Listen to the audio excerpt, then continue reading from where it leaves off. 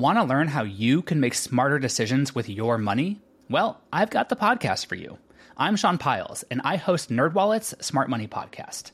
Our show features our team of nerds, personal finance experts in credit cards, banking, investing, and more.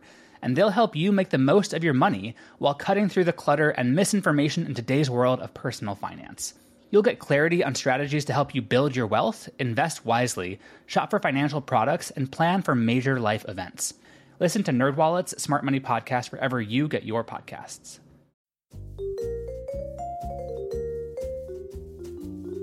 Do you love history but hate when it's stuffy and boring?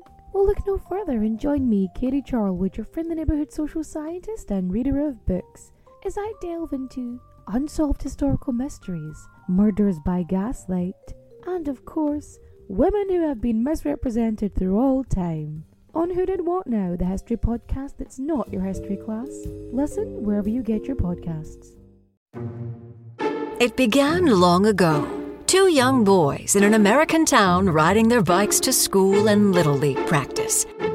Over the years, the boys became fast friends, united in their love for stories where things would go horribly wrong. Pour yourself a strong beverage and buckle up. You're in the shallow end with Schnebley and Toth. So moments before we turned on the microphones to record this new episode of The Shallow End, episode number 21, Lindsay was complaining that we didn't have an intern yet. And he's insisting on us having an intern, and the intern's name needs to be, what was it? Deven. Deven. So if your name is Deven, or you're willing to change it to Deven, and you'd like to be an unpaid intern and do a lot of work for nothing, then you can send us your application to lifeguard@shallowendpodcast.com. What kind of tasks would you give the intern? We were talking about going through emails and how sometimes that can be laborious and we don't always have the time to read them, but sometimes they're really good and contain story ideas. I'm so sorry that you guys are so put out by people emailing you with topic suggestions. I can smell the judgment from the other side of America. Yeah, we get fives of emails. Sometimes in a single week. Mm-hmm. Yeah. No, actually, in all seriousness, we've got a lot of emails, and that's a wonderful thing. And please don't think that we don't want you to email us, because we do. And we're appreciative. Even if we had an intern, we would read them all. We would continue to read them all ourselves. And we're never going to get an intern, let's be honest. No, God, no. Boys can dream, though, can't they? Damn it. How safe would you guess skydiving is compared to other hobbies or even everyday things? I would think relatively safe. I mean, it's a very popular sport. There's all kinds of regulations and guidelines. I'm going with extremely safe. Final answer. Kat? I mean, it's pretty well monitored, is it not? It is. All right. Yeah. So I would think it's pretty safe. Well, you're both right. In fact, one is more likely to die from being bitten by a dog or even getting struck by lightning. Oh, wow. Yeah. No kidding. Wow. Which brings us to a gentleman named Ivan McGuire. At his skydiving school, he was a pro. He was an experienced skydiver and videographer. In fact, he had made hundreds of jumps and had become pretty sought after as a videographer as well. So that's a unique set of skills, skydiving and photography. I would think so. He worked out of a place called the Franklin County Sport Parachute Center. That was in North Carolina. This is April of 1988, so more than 34 years ago. Okay, that explains the weird name, Sport Parachute Center. Yeah, doesn't quite roll off the tongue. No. He was scheduled in this one day to make 3 different jumps, and all of them were going to be not only a jump for him, but video documentation of instructors and their students. And this is what they call the tandem shoot, where the tandem jump, rather, where the student is in front, the instructor is in back. You guys are actually belted, strapped together, and you use one chute, and the instructor is the one that pulls the chute, and the student just gets to enjoy the ride, as it were, as much as you can enjoy falling from a perfectly good airplane from 10,000 feet. So you think about all the prep that you have to do to get your camera gear in order, because this is pre-GoPro days. This is an actual old school VHS camera that was strapped to his helmet. Wait. Like those great big old clunky VHS cameras? Not quite that clunky, but pretty close. The rest of the gear was definitely that clunky. This was an old school VHS tape deck, a separate deck from the camera, audio gear, batteries. So it wasn't even one of those VHS cameras that contained the tape itself. No. Okay. No. Oh, this is old. What year was this? I'm sorry. 1988. Okay. I'm sorry. I don't mean to make you two feel very, very old, but there was a video camera that came before the one that you could put the VHS tape in. Yeah. You mean it wasn't in your phone? Yeah. Yeah, in fact, I remember a friend getting a video camera and VHS deck. They were two separate units. You had like the VHS recorder, and the camera was an accessory that would just plug into the recorder. Oh, wow. This would have been, oh, good Lord, late 70s, I think. Yeah, that's the caveman days of video. Yeah, and I'm not kidding. It was probably $5,000. I believe it. And 78 pounds. At least. Well, this pack was so heavy that this actually comes into play later. Not only then does Ivan, each time he's doing these 3 jumps, have to pack all that video gear, but that is on top of the parachute. So it's parachute, the video gear first, then parachute on top of that, so that when he pulls the chute, there's no video gear to get in the way, if that makes sense. Got it. So as I said, he's extremely experienced. He has over 800 jumps under his belt. And what he was going to be doing this day was videotaping not only the jump itself, but the prep going into that jump. So the instructor and the student in that hangar packing the chute and going over, the protocol and the steps. When we do this, you do this. When I do this, you do that. Ivan was meticulous. And that's one of the reasons he was so popular and people liked working with him, because he was a safety first kind of guy. So he has this video camera attached to his helmet, and the entire day of instruction is going to be documented. And he would actually go through he would follow the instructor and student on the pre-flight check, then follow them out to the plane, getting on the plane, taking off. Obviously, the student is almost always very nervous, and the instructor is there to calm him down and say, this is going to be great. We've practiced this. We've rehearsed. This is terrific. So they get to flight number 1. They go through all that. They go up in the plane, and Ivan is shooting all of this. When they get to the site on this flight number 1, Ivan jumps from the back of the plane, and he's shooting film tape of the student and instructor who jump from the front of the plane. Perfect light. Everything's exactly the way it's supposed to go. Perfect jump. Perfect landing, and the student, of course, is always ecstatic when they get particularly that first jump under their belt. So jump number 1, done and done. Time for jump number 2. Ivan does the same process. New VHS tape in the deck, fresh batteries, goes through the checklist, documenting everything, following the instructor and student out to the plane. But this time something's a little off. And Ivan hears from behind him, "Hey, Ivan, where's your chute?" Oh, no. Ivan had forgotten his parachute.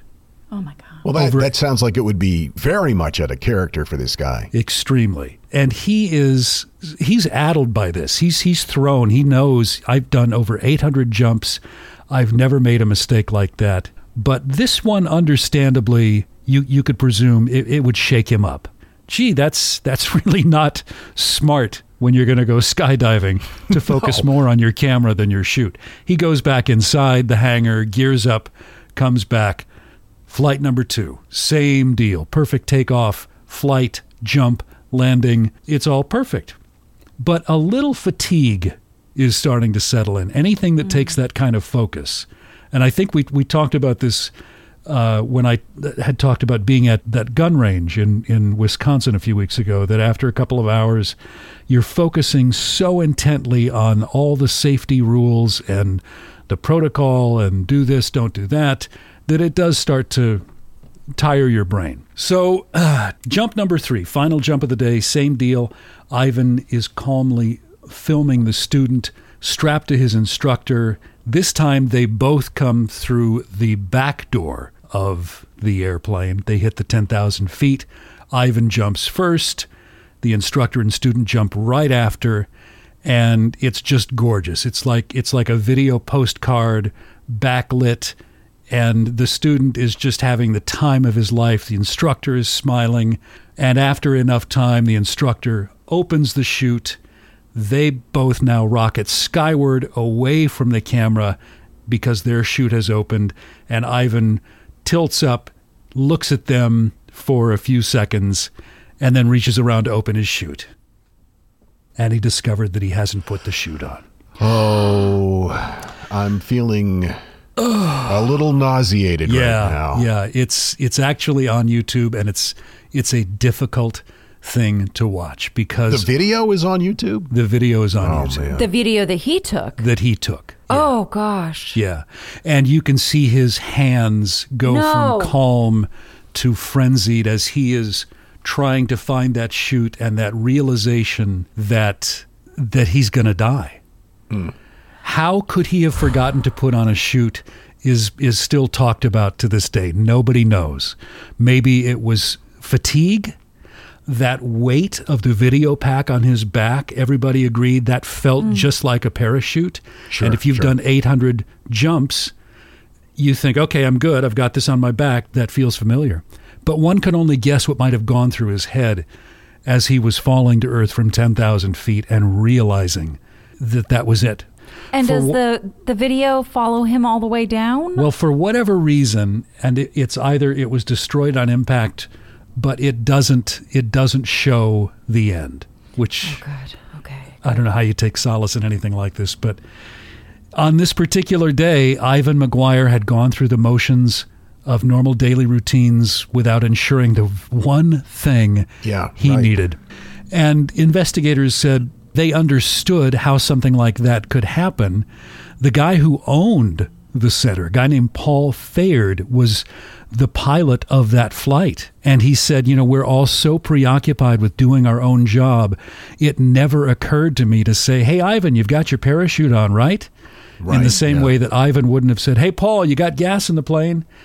It just never occurred to Paul, who to this day feels terrible about what happened, as does everybody involved with that. I can only imagine that probably there's a reluctance to say stuff like that because it would almost be perceived insulting. Absolutely. As an insult. Yeah. Here's a guy that's got 800 jumps under his belt. Yeah. Yeah, I don't know. And it just occurred to me as you said that okay, good. I just wanted to check to make sure I was actually recording because I've never said to you, JG, you are recording, right? Yeah, right. Or JG, you've saved your files, right? Right. You haven't thrown anything out. My sources on this were YouTube, the Associated Press, and Reddit. Godspeed, Ivan. Yeah. Reminds me of a story. This happened, I was working in Tampa Bay at a radio station years ago, and we had a pilot that would fly over the greater Tampa Bay area and do traffic reports in the morning, Sure. There's a backup on the Courtney Campbell Causeway, that sort of thing. And he was he was a retired news anchor, but he was also a decorated parachute guy. He was actually on like the some professional parachuting team, like the Miller Lite parachute team or something. Wow, okay. Which always seemed weird that Miller Lite would have a parachute team. But it's like anytime I see beer-themed keychains. Yeah, Like, right. it's a terrible idea. I didn't There even shouldn't think be a about bottle opener on that. Stop. I don't know if I think he was part of an organized parachuting exhibition. I don't think it was the Miller Lite one, but he was skydiving over what was Cypress Gardens at the time, big tourist area. The theme park. Yeah, it's more of a botanical kind of thing now, I Gotcha. think. But anyway, his chute didn't open. And his wife was there watching the demonstration. Oh, my God. And his chute didn't open. Oh, my God. Now, this was a big, tough guy. You know, picture like a John Wayne type with a big square jaw and just, hey, I'm a tough guy. He's plummeting out of an airplane with no parachute, doesn't open, hits the ground. Oh, my God. And it's relatively close to where his wife was because he was aiming for, a target area. But because the ground was swampy, most of the ground in Florida is, he actually hit the ground with such impact. It was like Wile E. Coyote, where it left an impact. He was actually embedded into the ground. But he was killed, right? He was not killed. What? What? He survived it. His wife, understandably frantic, runs over to where he is. She has to be expecting he's dead. He's still conscious, and he looks up at her and he says, "Stick around, sweetie. We'll go dancing later." Wow. Now, he did break a lot of bones, but he fully recovered, and it was because the ground was so spongy and soft. You're welcome, Florida. There you go. Wow. True story. Never go parachuting in any other state. No. Florida's the safest state to parachute in. Wow. You're in the shallow end with Schnebley and Toff. It's the new resort, so exclusive. Its name is Hotel X. Hotel X, a whole new kind of ultra-exclusive experience. From the moment you enter our spacious lobby, you notice just how different this hotel is. No one to greet you at the door. No one behind the counter at the reception desk. No one at all. Note the cleanliness, the quiet, the absence of anything to distract you. Your every need during your stay, sensed almost telepathically. Follow the simple directions in real time on your smartphone. You'll be guided directly to your oversized luxury suite. Then, minutes later, guided back out into a waiting sedan and whisked to the place you'll actually be spending the night. Your invoice emailed to you the morning of your checkout. Hotel X. A hotel so exclusive, you're not allowed to stay.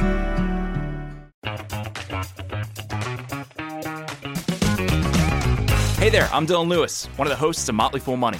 Each weekday on Motley Fool Money, we talk through the business news you need to know and the stories moving stocks on Wall Street. On weekends, we dive into the industries shaping tomorrow and host the experts, authors, and executives that understand them. Tune in for insights, a long-term perspective on investing, and of course, stock ideas. Plenty of them. To quote a listener, it pays to listen. Check us out and subscribe wherever you listen to podcasts.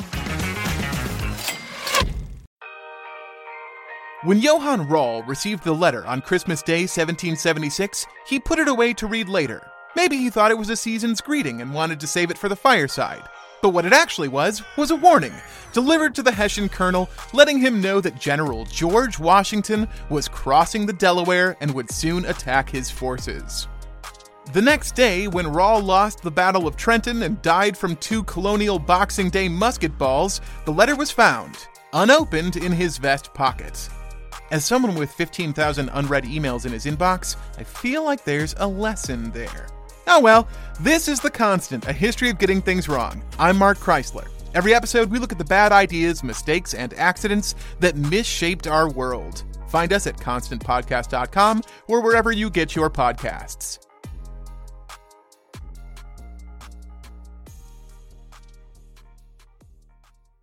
What do you get when you take 2 childhood friends with a passion for unexplored history and a whole lot of booze? You get the goofiest game in history, Queen's Podcast. Hi, I'm Nathan. And I'm Katie, and we're the host of Queen's Podcast. Join us while we spill the tea on women from history. We get into all kinds of stories here, like biographies of lesser-known figures. For instance, Saida al-Hura, powerful pirate queen. To the stories you might already know, like Marie Antoinette or Cleopatra, but with a fun twist. Each queen is paired with a cocktail that'll totally get you in the mood to hear fun, juicy, and dramatic stories from history. Because history is so much more than just dudes on a battlefield, and we believe that the female perspective and roles are just as deserving of their time in the spotlight. Right. So come get to know these queens. Find us wherever you get your podcasts. Cheers.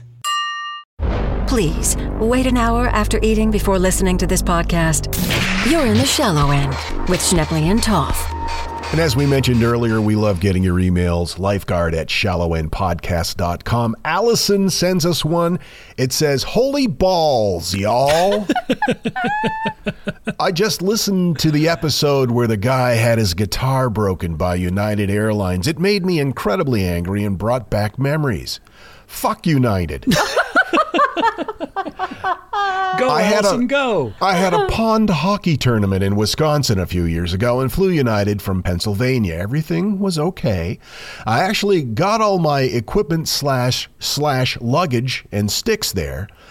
But when I went to hit a puck with my stick, it bent in half. What? I take good care of my equipment, and it was not broken before I left, so it was definitely done by the airline. A $120 stick. Wow. Yes. Unfortunately, hockey sticks are damned expensive. I had gotten it for my birthday a few months before. It was useless. I was sad and angry. We didn't win the tournament either. United did nothing. Bastards. Now I never fly United, even if it's the cheapest way, as my passive-aggressive way of saying no more. Thanks for reading my sad story and the giggles I get while listening at work and from home. It makes my day less quiet. Thank you, Allison. Happy to do that, Allison. Sorry, belated condolences on that $120 hockey stick. I had no idea they were that much money. Allison, you should write a song called United Can Stick It or something like that. Oh. Yeah. Get the puck out of here. You know what I'm saying? JG on all cylinders today, kids. Oh, my goodness. Blam, blam, blam. All right, I'm done. You got one there, Linz? Oh, it's short, but yes. You know, that's fine. Guys get hung up on A lot that. of girls like that.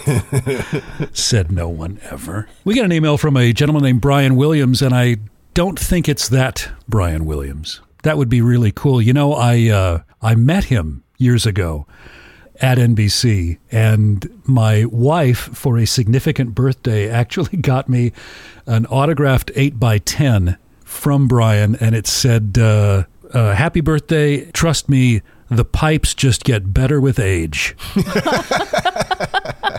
That was pretty cool. I still have that. That is cool. And of course, he's referring to your voice, not your plumbing. Exactly. Yeah. Right. Oh, I thought we're still talking about some girls like it short. Oh, I see what you're saying. But I like how you wove that back in.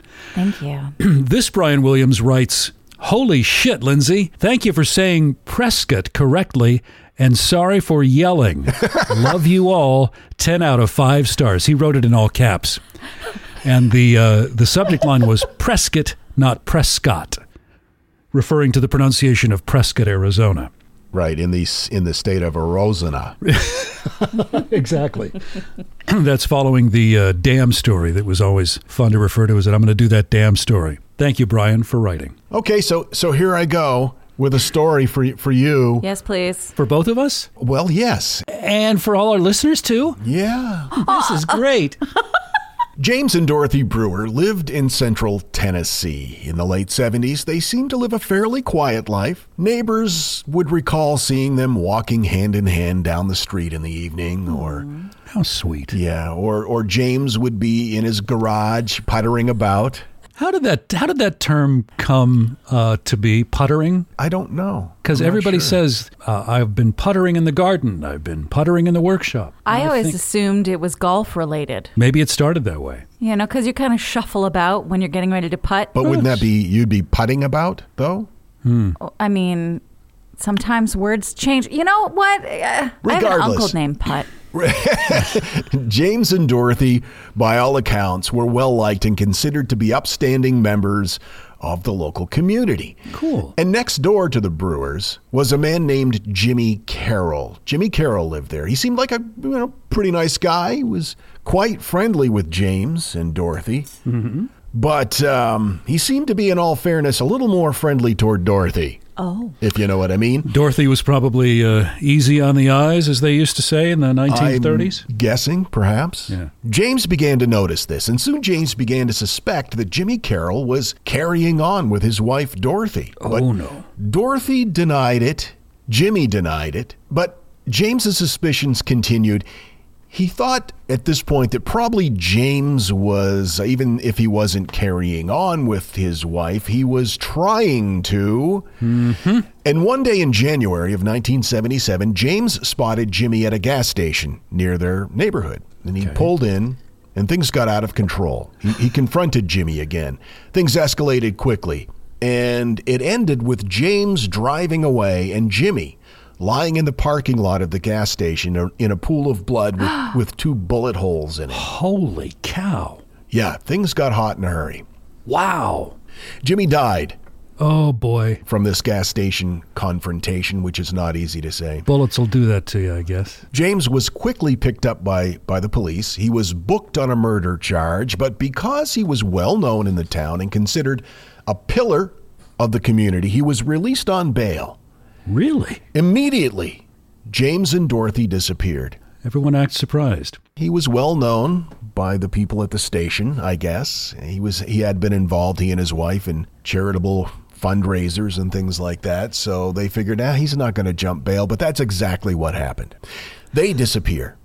A year goes by, and then another, and then 5, and then 10, and then 30 years. Whoa. 30. In 2009, 32 years later, a 58-year-old man named Michael Anderson was in the hospital in Shawnee, Oklahoma, after suffering his second stroke of that year. What the hell does this have to do with murder?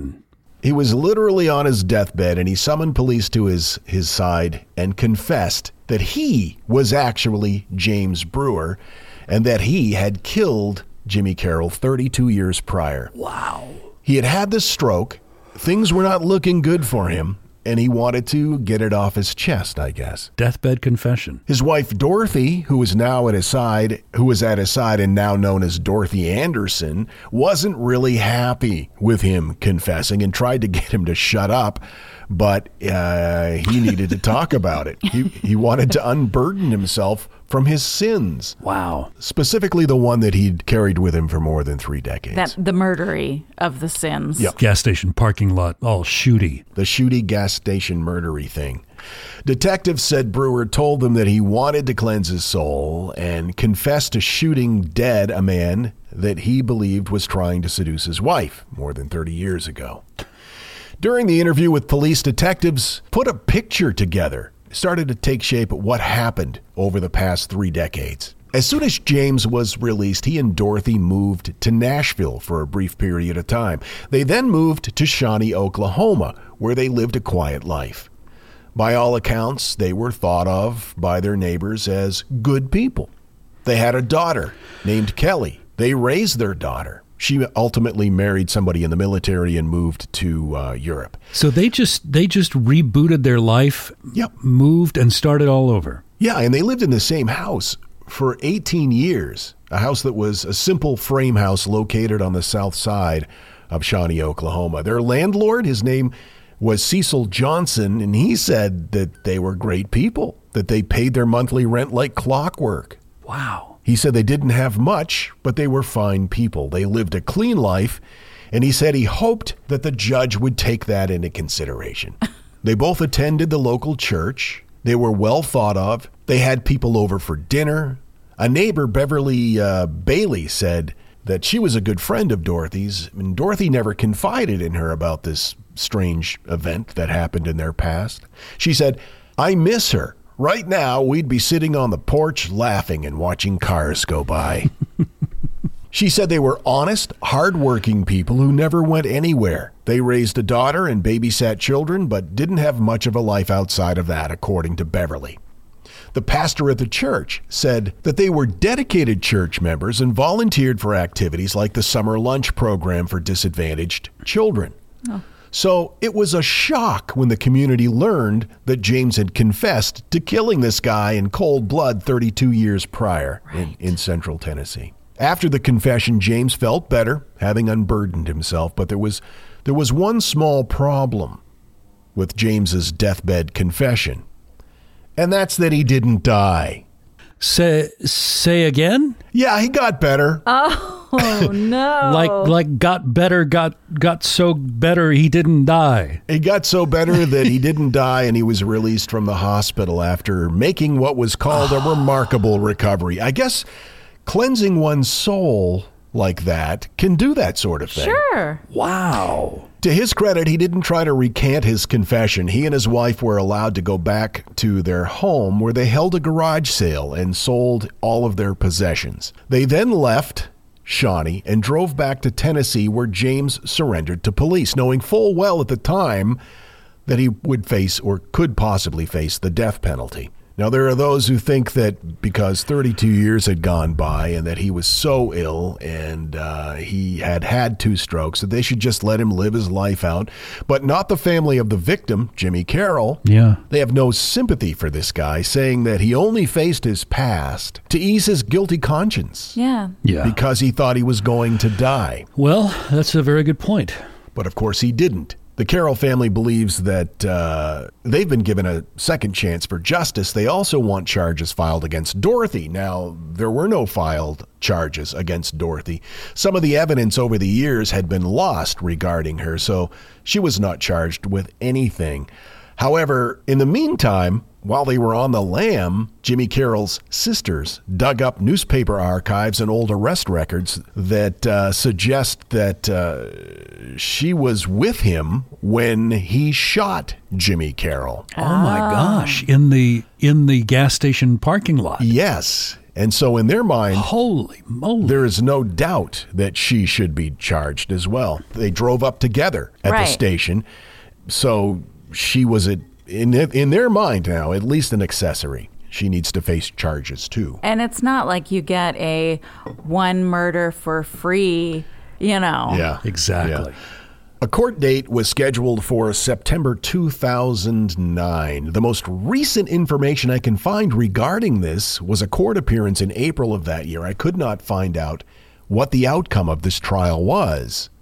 So it's kind of like just hanging out there. I looked and looked and looked, and there's just nothing out there. No court records. I don't know what happened. Maybe he succumbed to his illness and it didn't go to trial. Wow. Couple things I think we've learned from this story. Number 1, don't kill people. Number 2, as one of the detectives said, quote, if you're going to make a deathbed confession, make sure you're going to die. Sound advice. I came across a similar story about a man named James Washington. He was arrested in 1995 for the murder of a Joyce Goodner. But the police couldn't pin the murder on him for lack of DNA evidence because I guess allegedly, he burned the building down after murdering this person. However, he was arrested on a lesser charge, and he was in jail in 2009. And while he was there, he suffered a heart attack, and fearing he was going to die, he confessed to a nearby guard that he had committed this 1995 murder. And then he got better. Now, the guard had informed the authorities of his confession, and Washington was charged with murder. He tried to recant his confession. He tried to get a redo, claiming that he was hallucinating at the time of his heart attack. Yeah, that's rich, but too late. He was convicted of murder and sentenced to life in prison. So. Yeah. My source information, the Daily Mail, the Oklahoman, Listverse, BBC, and the Independent. Great story. And I don't think there were ever truer words spoken than when the detective said, deathbed confession, make sure you're going to die. Make sure you're going to die. Yeah. Again, thanks for all your suggestions for topic ideas. And also we're getting suggestions for commercial ideas as well. I love that. That's pretty cool because as much as I have enjoyed working with you guys on coming up with these parody commercials, it's really cool that listeners are suggesting things. Because it's a lot of work. Well, it is a lot of work. I didn't want to complain exactly, but and I think we all realize how lazy you and I are. So it's at least we're being honest about it. Kat will be the first to verify that. What? No. Send us your ideas, your comments, your thoughts, your deepest secrets, your experiences, whatever. All of that stuff. Lifeguard@shallowendpodcast.com. And make good choices. Because your life might depend on it. So concludes another episode of The Shallow End with Schnebley and Toff. We thank you for listening. Oh, be a dear, would you? Please subscribe to this podcast, give these boys a 5-star rating, and think of something nice to say, even if you have to make something up. And visit us online at shallowendpodcast.com. All content copyright 2022. Misuse of this podcast may result in serious injury or even death. Follow all label directions. This offer void in Fort Kent, Maine and Tucson, Arizona. And parts of Orlando. Don't ask, just trust us. Okay, gotta go. Hello everyone, Takuya here. And I'm Gabby. And we are the hosts of History of Everything, a podcast which you can probably guess by the name is, well, I mean, it's about everything. Do you want to know why people thought potatoes were evil and would give you syphilis? Are you curious about all the stories of the terrible and stupid ways that people have kicked the bucket over the years? Do you want to hear tales about all of the different badasses of history and the lives that they had brought to life? Well, if so, then look no further. History of Everything is just the right podcast for you. It's available on Spotify, Pandora, and anywhere else that you get your podcast from. Join us for some fun and just see how weird and wacky history can be.